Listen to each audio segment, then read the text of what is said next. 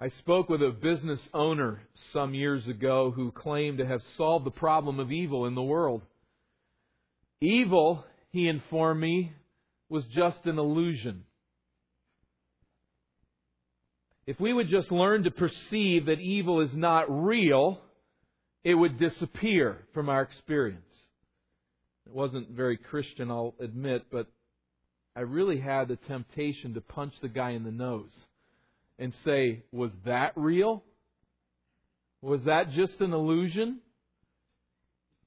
I think the pain would have been quite real, and so would the lawsuit he filed to hold me accountable for my evil assault against his well-being.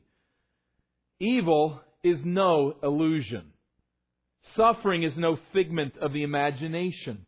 Think of just these 10 years, this first decade of the 21st century, disease and famine, tornadoes, tsunamis, hurricanes, floods, droughts, mudslides, earthquakes have claimed countless lives and have inflicted widespread suffering and devastation. Yet despite nature's wrath, it is what people do to one another that constitutes the greatest source of evil. Genocide and terrorism, war and corruption, abuse, betrayal, and hatred cause widespread death and untold suffering year after bloody year, and no amount of wishful thinking can pretend it away. It's not an illusion. While the vast majority of people realize that evil is real, many believe that evil is nothing more than cruel fate operating as a random force in an ultimately meaningless universe.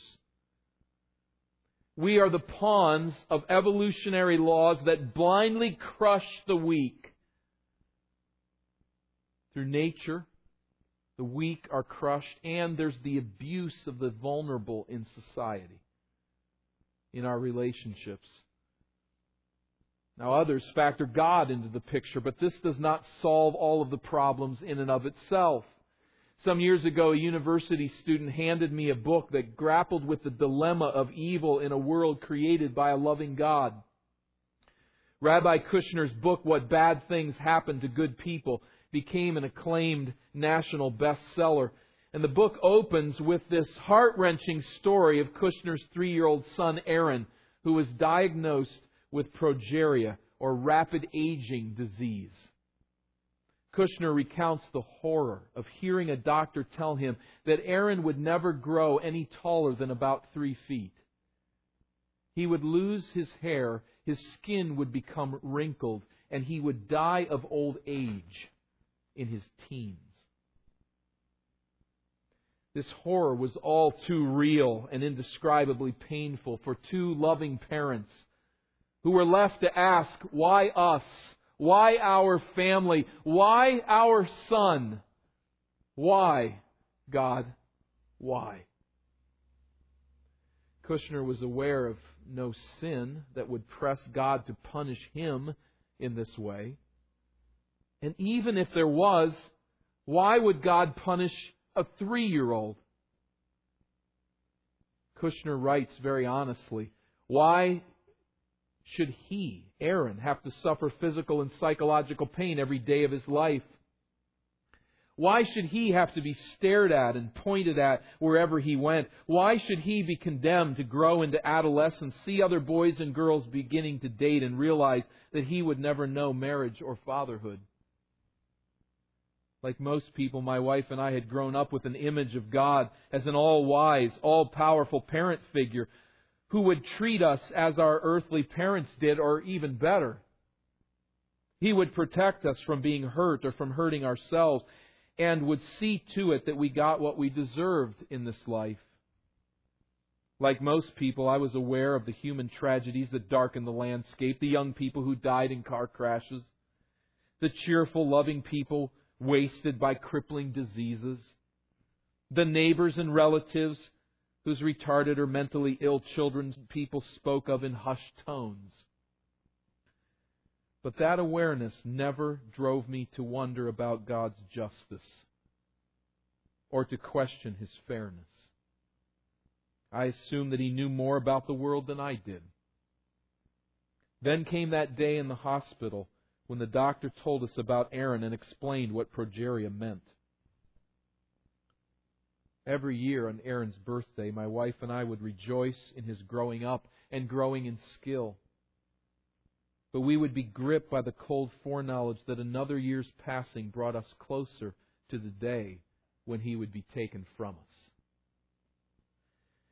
That day came 2 days after Aaron's 14th birthday, and his grieving father sought answers for this excruciating pain of a teen who died of old age. Why do bad things happen to good people? In answering that question, Kushner insists that we are, and I quote, forced to choose between a good God who is not totally powerful or a powerful God who is not totally good. Well, which one is it for you?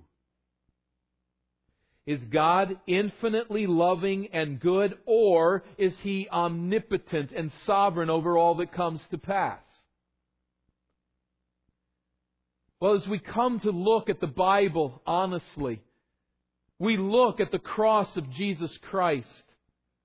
As we hear the text of Scripture unfolded, and as we have week after week in the series on Providence, we know of God's love. We know God's sovereign ordination of all that comes to pass. And we know then that this is not a legitimate option.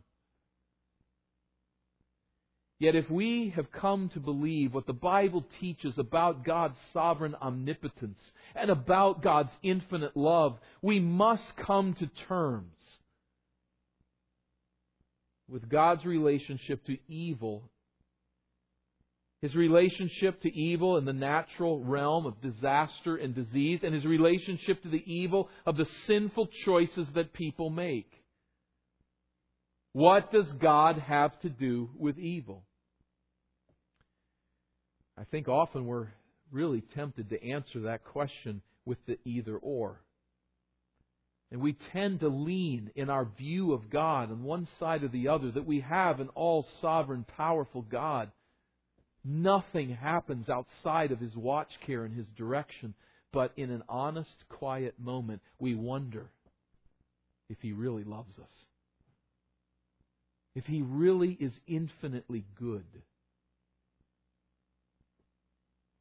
Or we may think that He is a loving, fatherly type who does all that He can for His children, but there's a certain place of limitation. We wonder if God is not really incapable of staving off the suffering and the evil that visits this world. You know, how you answer this question profoundly influences your relationship with God and your understanding of the world in which you live.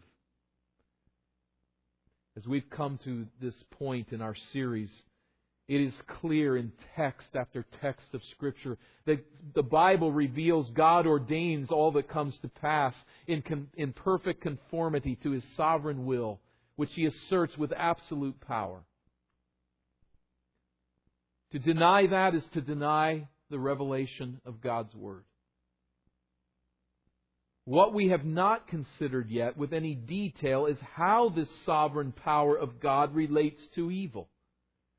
Especially to the sinful choices people make, particularly in view of the truth as well that God is a loving God of infinite goodness and compassion. So what does God have to do with sin?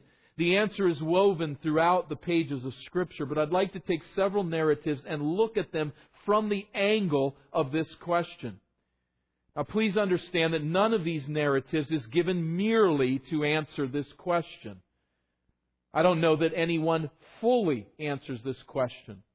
And I'm choosing several of them in order to continue to bring to bear the Word of God and its revelation upon this question. In fact, we could pile up many texts and narratives of Scripture that make the very same point. We'll take the time that we have today to look at a few. Each of these narratives is about larger matters, as I've said, but each reveals God's relationship to evil, and it is crucial that we bring our thoughts, our ideas, and our faith in line with what God has revealed about Himself and about His character. The first narrative so well known to us as all of these are. But we want to, again, look at it from this particular angle. The first is the implosion of Job's kingdom. Job chapter 1. The implosion of Job's kingdom. We read in Job chapter 1, if you'll make your way there, in verse 1, that there was a man in the land of Uz whose name was Job, and that man was blameless and upright. He was one who feared God and turned away from evil.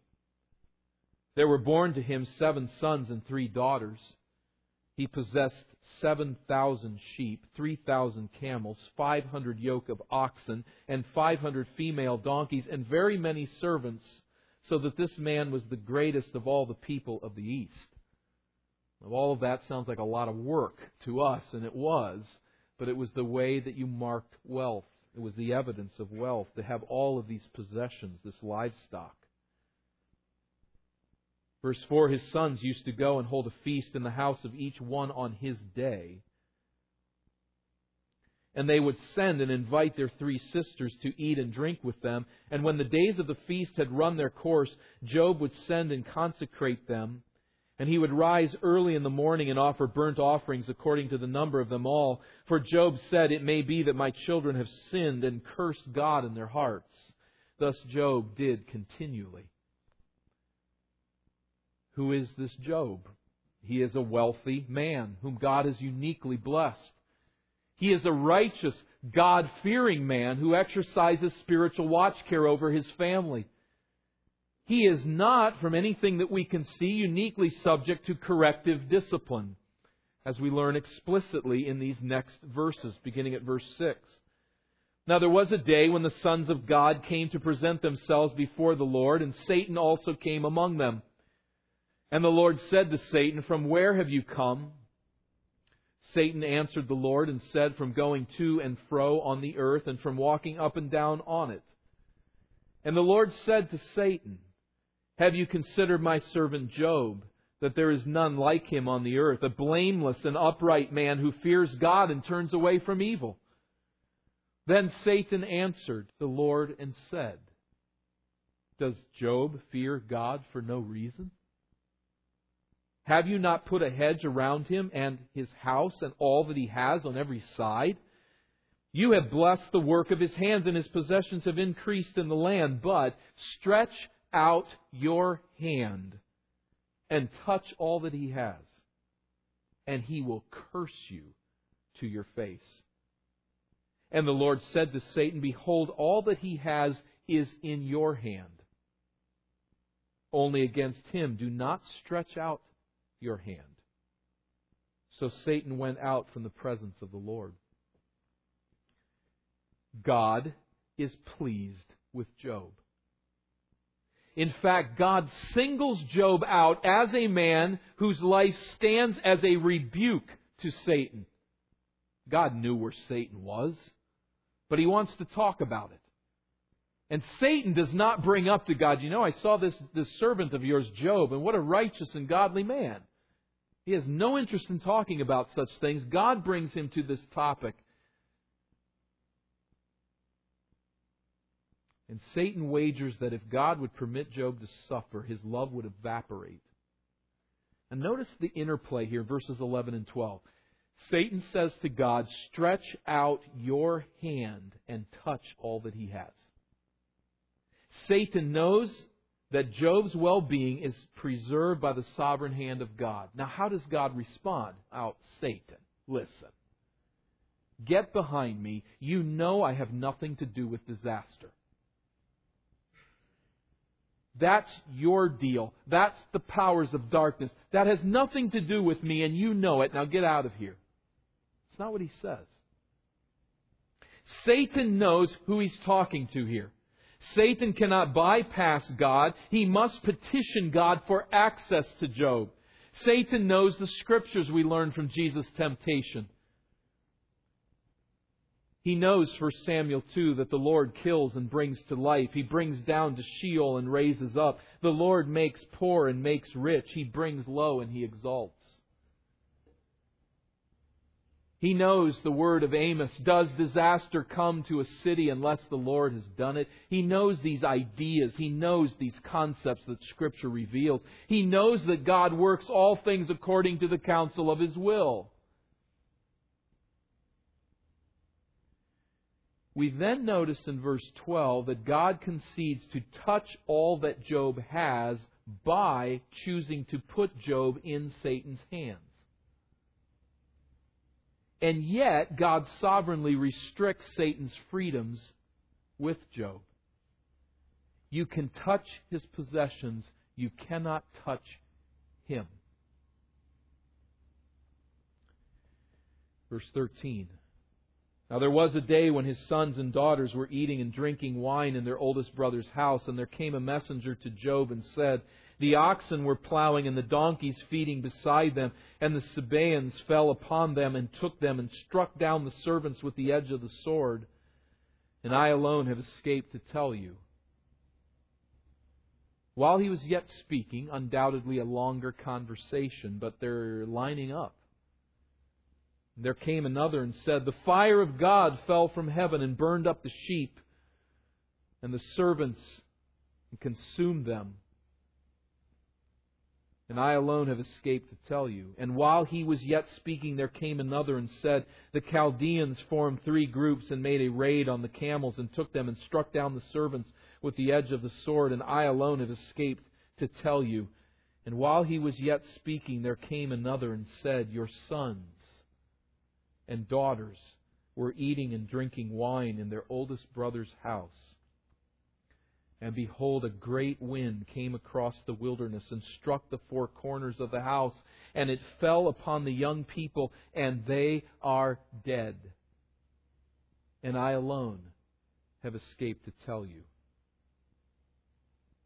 Now, Job doesn't know what's going on. He does not know where this will end, and he loves these children. And he rises, verse 20, tears his robe, shaves his head, falls to the ground.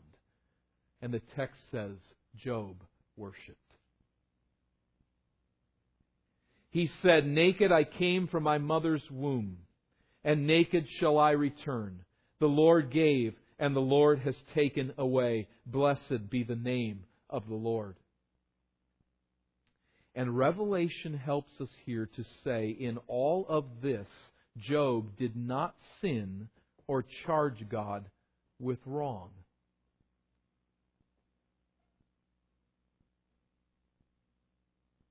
Who does Job think took the lives of his children? Cruel chance? A random universe? A God who loves him but has no power to stop the wind? Has no power to stop the free choices of human beings?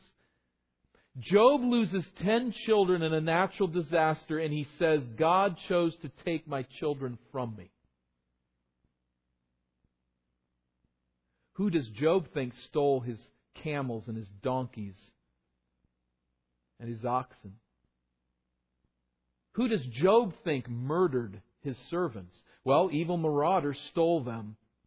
Stole this livestock and murdered his servants. And yet Job sees it as God having willed for this to be.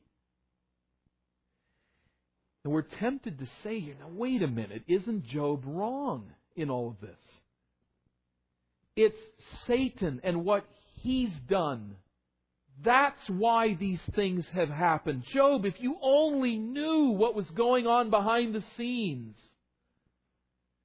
You're charging God with evil. You're charging God with having something to do with this. God has nothing to do with it. It's Satan who has bought the right to harm you. The text does not permit this, does it? Verse 12, we read that the Lord says to Satan, Behold, all that he has is in your hand. God sovereignly turning over this opportunity to Satan.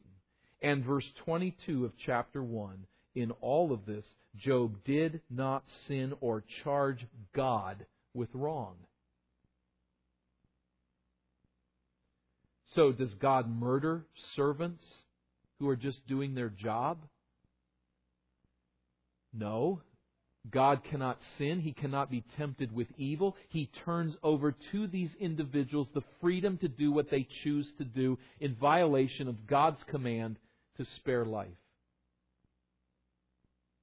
Does God ordain that murder happens? Yes, He does. God grants Satan and sinners this limited freedom to do what they want to do, to violate God's moral desires.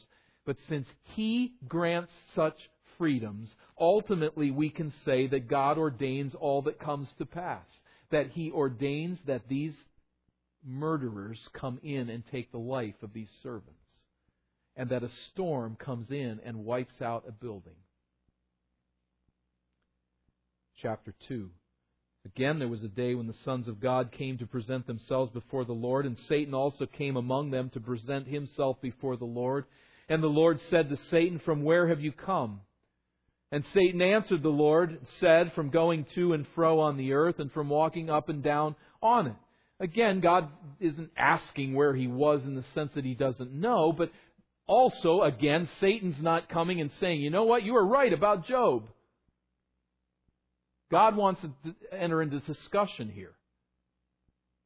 And He says, verse 3, to Satan, "Have you considered my servant Job, that there is none like him on the earth, a blameless and upright man who fears God and turns away from evil?" He still holds fast his integrity, although, and listen to it, "you incited me against him to destroy him without reason."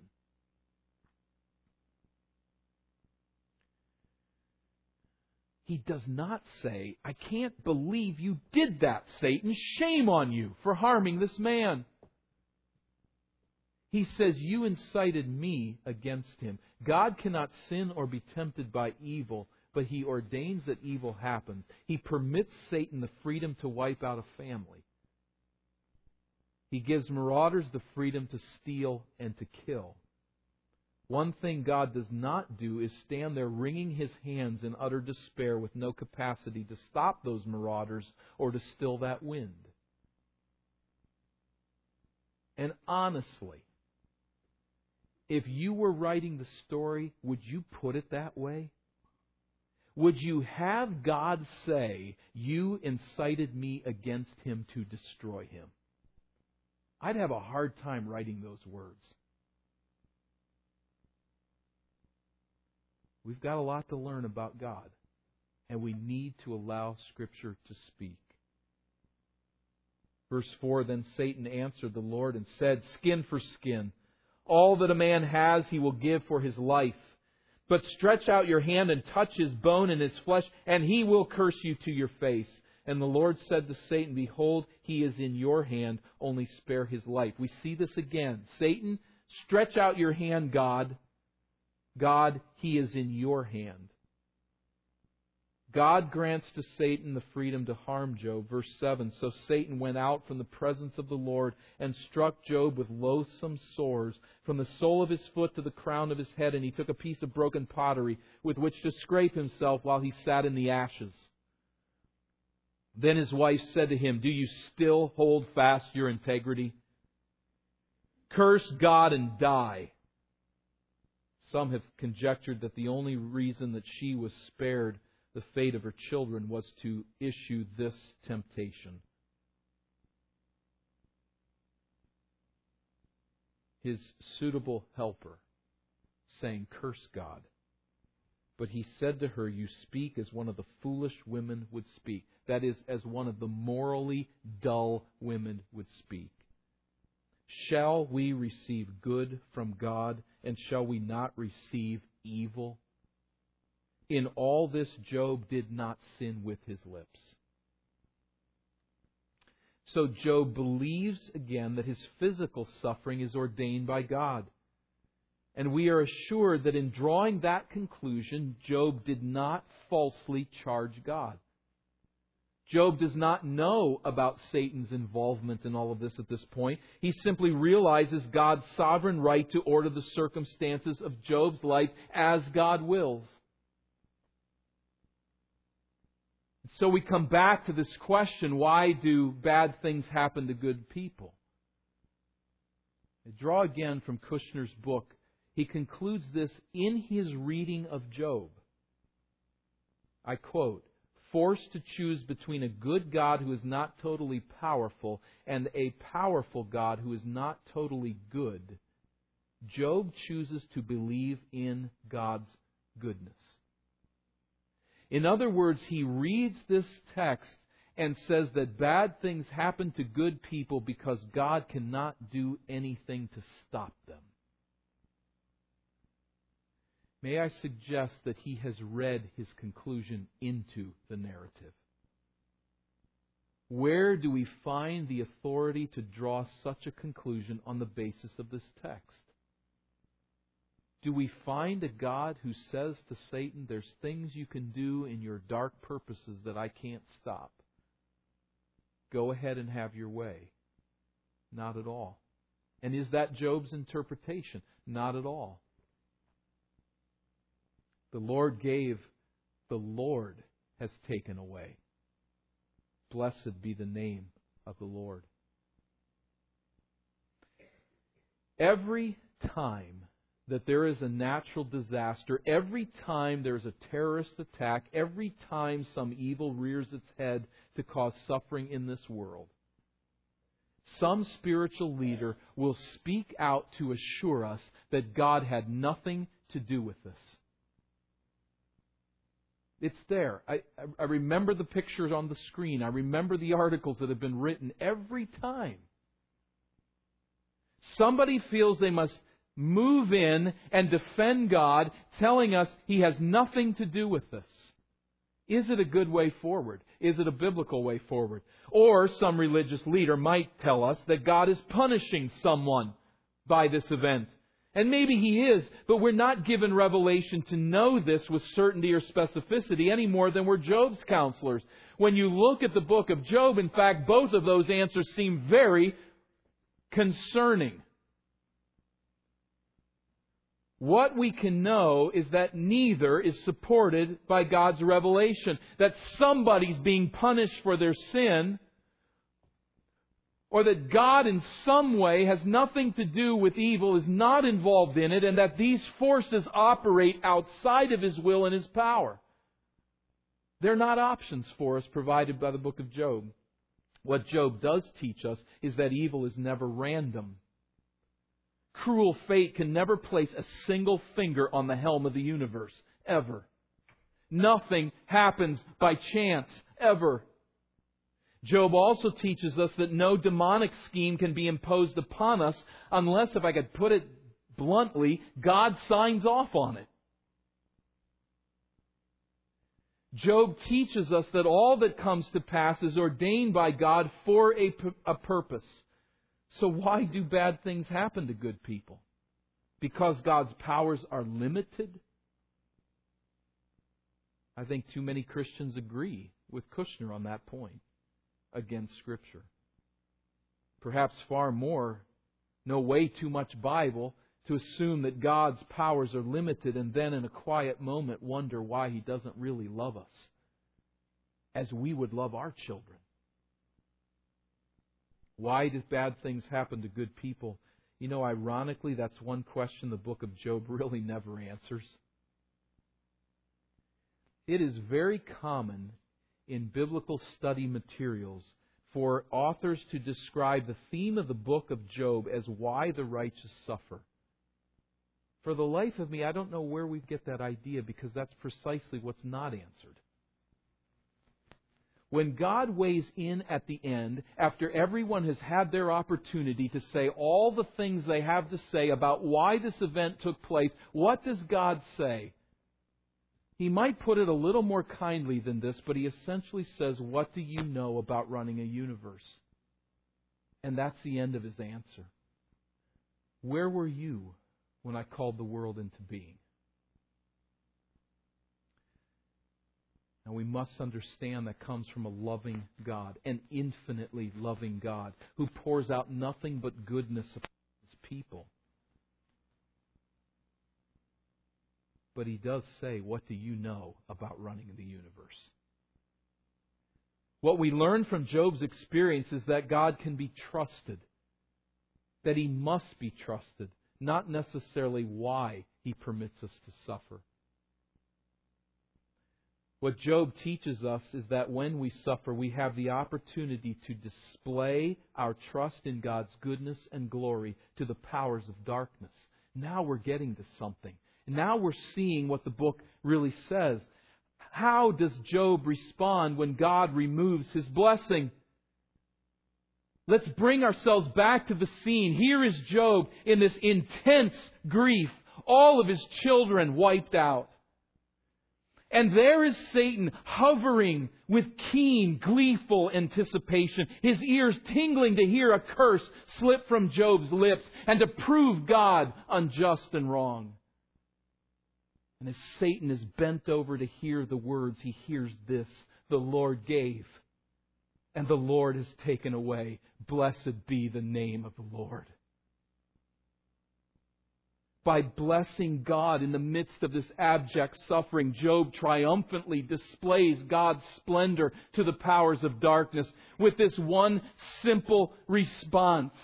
Job unwittingly puts Satan in his place, and he puts God in his. From all he knows, he's left alone in this world.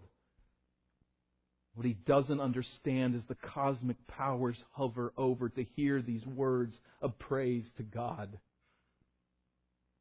Job has triumphed in his misery. These truths just continue to pile up throughout Scripture. And this relationship that God has with evil is consistently presented in the text of Scripture. We wouldn't say it this way. We might not write it this way. We might struggle to think this way. But this is the God that's revealed to us. From the implosion of Job's kingdom, let's go to Chronicles of Egypt. I invite you to Genesis 45. We'll move a bit more quickly through this, but let's see again how these same themes begin to pile up. First of all, we see that God uses the sin of Joseph's brothers to save Israel. In Genesis 37 through 44, Joseph's jealous brothers conspire to sell him into slavery as a teenager. Now, these are his brothers, and we know brothers don't always get along when they're with each other. But if there's anybody going to stand up for you when an enemy shows up, when a stranger shows up, it should be your brother. But sibling rivalry took an evil turn. And Joseph's brothers, think of it, they sell him into slavery, as if they had that right. As if there was no love to stave off such an evil intent. They sell him to traders headed to Egypt. So as this caravan is heading off across the desert, Joseph's homeland of Israel fades into the distance. He is stripped of his freedom and exiled from his homeland. He loses his family, his father's love, his language, his identity. If anyone ever had a reason to become bitter and vengeful, it was Joseph toward his brothers. We know the series of bitter providences visited upon Joseph in Egypt till he comes to the lowest place possible, an imprisoned, forgotten slave. Then sweet providence shines on Joseph. He is delivered from prison and becomes a powerful ruler in Egypt. His brothers and his father are starving back in Israel. They come to Egypt to find food for their starving families, to stave off hunger. And Joseph eventually then reveals himself to his brothers. Chapter 45, thinking of the evil that they have done to him. We read it from just this angle. Verse 4 of chapter 45, Joseph said to his brothers, "Come near to me, please." And they came near, and he said, "I am your brother Joseph, whom you sold into Egypt. And now do not be distressed or angry with yourselves because you sold me here. For God sent me before you to preserve life. For the famine has been in the land these 2 years, and there are yet 5 years in which there will be neither plowing nor harvest. And God sent me before you to preserve for you a remnant on earth, and to keep alive for you many survivors. So it was not you who sent me here, but God. He has made me a father to Pharaoh, and lord of all his house, and ruler over all the land of Egypt. Hurry and go up to my father and say to him, Thus says your son Joseph, God has made me lord of all Egypt. Come down to me. Do not tarry. You shall dwell, you, Israel, and I will provide for you. You shall dwell in the land of Goshen, and you shall be near me, you and your children and your children's children, and your flocks and your herds, and all that you have. And there I will provide for you. For there are yet 5 years of famine to come, so that you and your household and all that you have do not come to poverty. Who sent Joseph to Egypt? Verse 5, you sold me. Verse 7, God sent me before you. Verse 8, it was not you who sent me here, but God. Well, wasn't it them who sent him there? Well, of course it was. They willingly conspired and chose to send their brother to Egypt as a slave. But ultimately, it was God. He is the ultimate cause in every situation. Joseph's brothers willingly chose to sell him into slavery. But God prevails here over this evil act. Imagine this scenario. You don't just walk up to Pharaoh's gate and say, Pharaoh, I know you don't know me, but I represent a small and growing nation of people, a large family. And I don't know if you mind if we just would hang out here for 400 years while the Canaanites' iniquity grows to ferment and deserves God's judgment. And we'll just be here for about 400 years, and then we're going to go back to our land. I hope you don't mind that we come in and use your resources and live here. You just don't do that. That's not going to work. God knows what He's doing, and He employs the wicked decision of some brothers against their sibling who is pleading for deliverance, as the psalm tells us. God is in this to bring Joseph to Egypt to preserve the people of Israel. You have not sent me here. God has. He gets a bit more explicit in chapter 50. Following their father Jacob's death, Joseph's brothers pleaded for forgiveness. Chapter 50 and verse 18. 50:18, his brothers also came and fell down before him and said, Behold, we are your servants. But Joseph said to them, Do not fear, for am I in the place of God? As for you, you meant evil against me, but God meant it for good, to bring it about that many people should be kept alive as they are today. You devised this evil against me. The word evil speaks of harm, injury, misery, distress. You did this. His brothers willfully harmed their brother. But what they intended for evil, God intended it for good. It can only mean the evil that they intended. The evil that they brought against their brother, selling him into slavery, God meant that evil to work for good. This means that the act of selling Joseph into slavery had two causes and two purposes. Joseph's brothers acted with purpose to harm their brother. They acted freely. They acted willingly. They are not robots with their arms twisted behind their backs to do what God has designed that they have to do against their will. They want their brother sold into Egypt. They willingly sell him and profit from it. But at the same time, God permitted that evil to take place and purposed for it to bring about good. Joseph's brothers sinned. God intended that sin to preserve His people from death. Joseph's not skirting around the issue here. You took me from my father. You stripped me from my homeland. You took my freedom. You took my identity. You forced me to walk the gangplank and drop into a sea of despair. But God meant it for good. As Von Rad puts it, even where no man could imagine it, God had all the strings in His hand.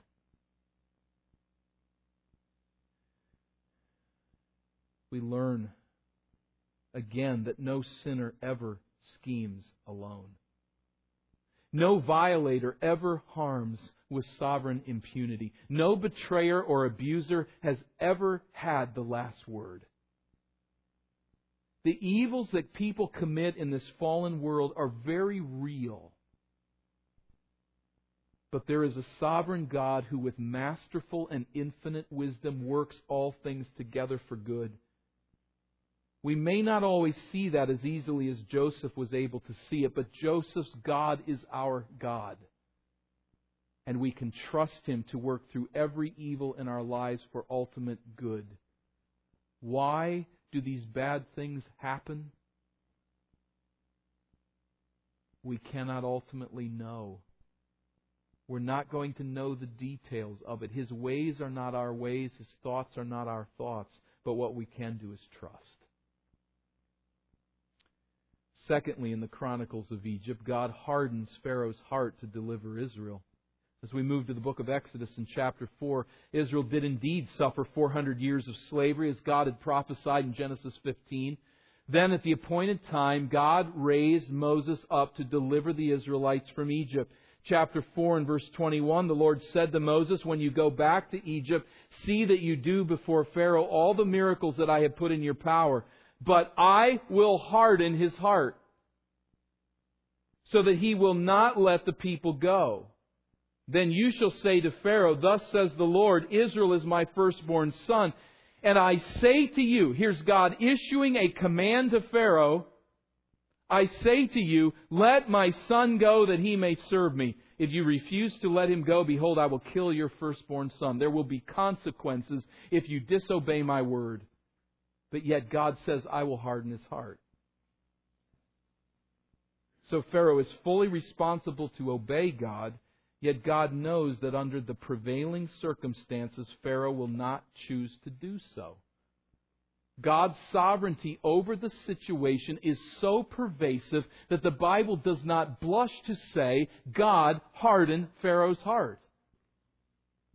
Chapter 7 and verse 1, we read the same concept continuing forward. The Lord said to Moses, see, I have made you like God to Pharaoh, and your brother Aaron shall be your prophet. You shall speak all that I command you, and your brother Aaron shall tell Pharaoh to let the people of Israel go out of his land, continuing to issue the word of God. But, verse 3, I will harden Pharaoh's heart. I will multiply my wonders in Egypt. He will not listen, verse 4. Is God here saying, and just put this in your mind as we come back to it, Lord willing, later in the series, but is God saying here, I'm not really sure what Pharaoh's going to do here. He has absolute freedom to choose A or B, and I think the way I see things lining up, I think he's not going to listen to you. No. He is fully free to obey or not obey God under the circumstances that incline him, as God knows it and foresees the future, to disobey him. He will not obey.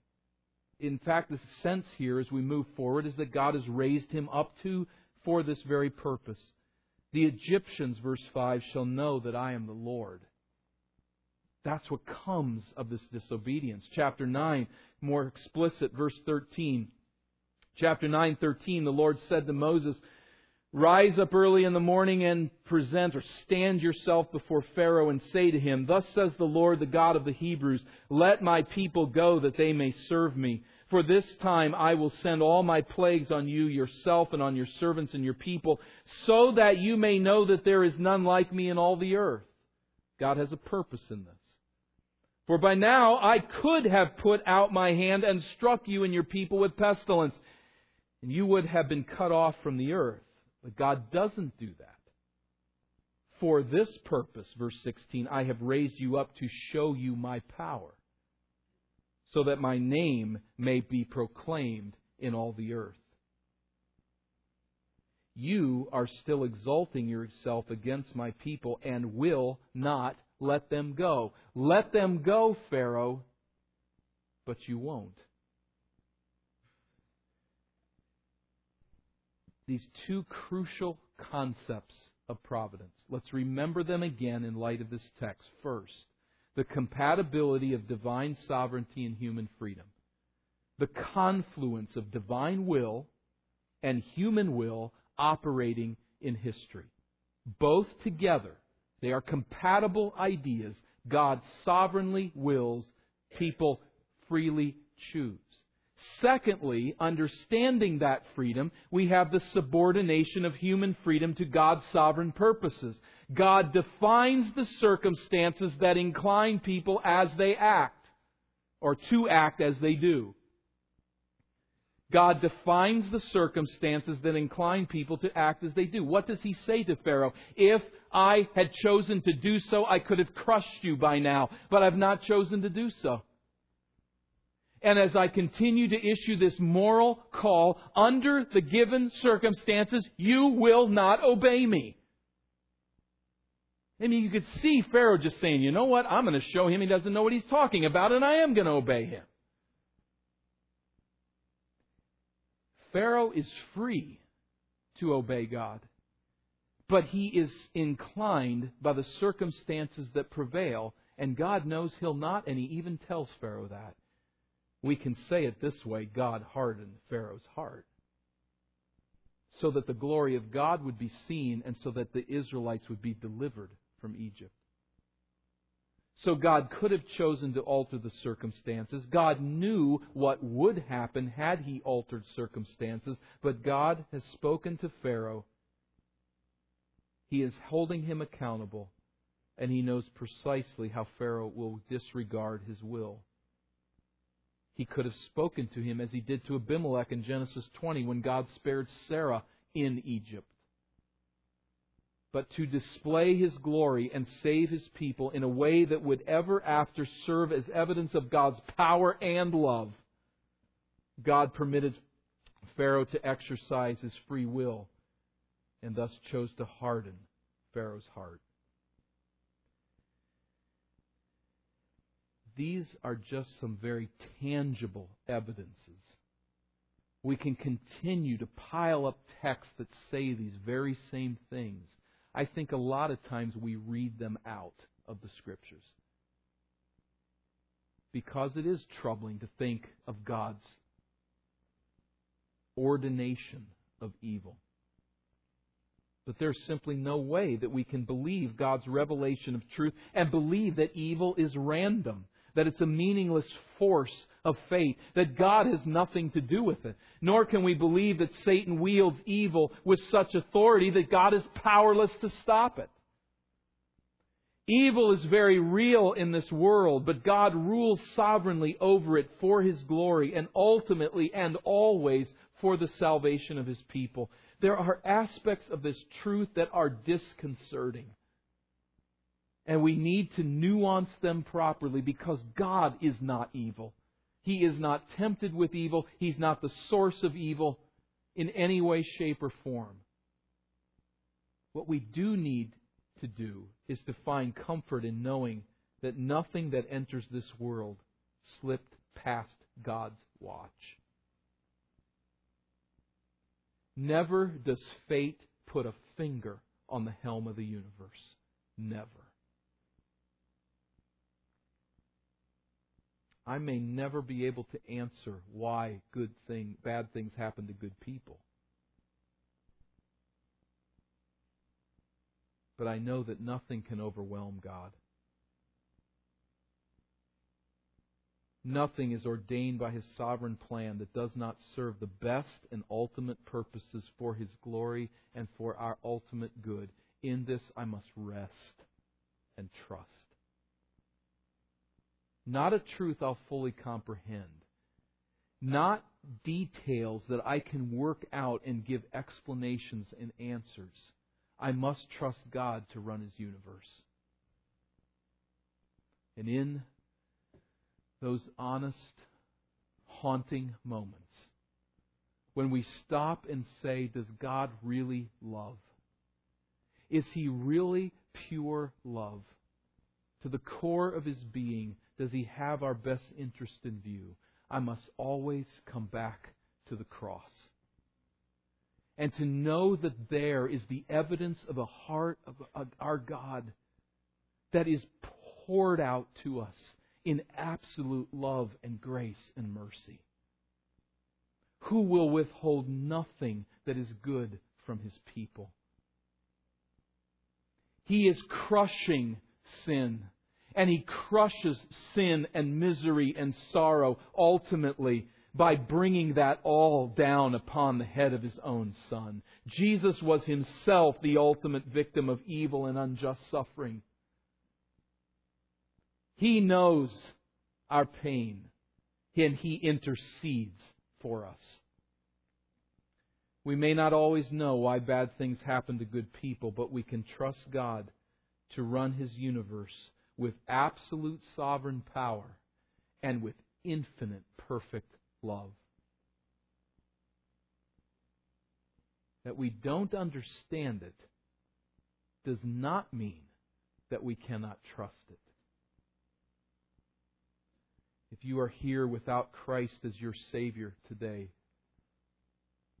you have not been born again by His Spirit, then you need to know that you caused this death of Christ. It is our sin that led to all of this misery. And it is our sin that led to the crucifixion of the Lord Jesus Christ. And there is for everyone a call to obey the gospel of Christ, to trust in His death and in His resurrection for the forgiveness of our sins. Do not harden your heart against that call. Come to Christ today. Turn from your sin and embrace Him in faith. For those of us who know Him, may we rest in our Father's care and know that God has a purpose in everything. Father, how weak our faith and how dramatically we must stretch ourselves.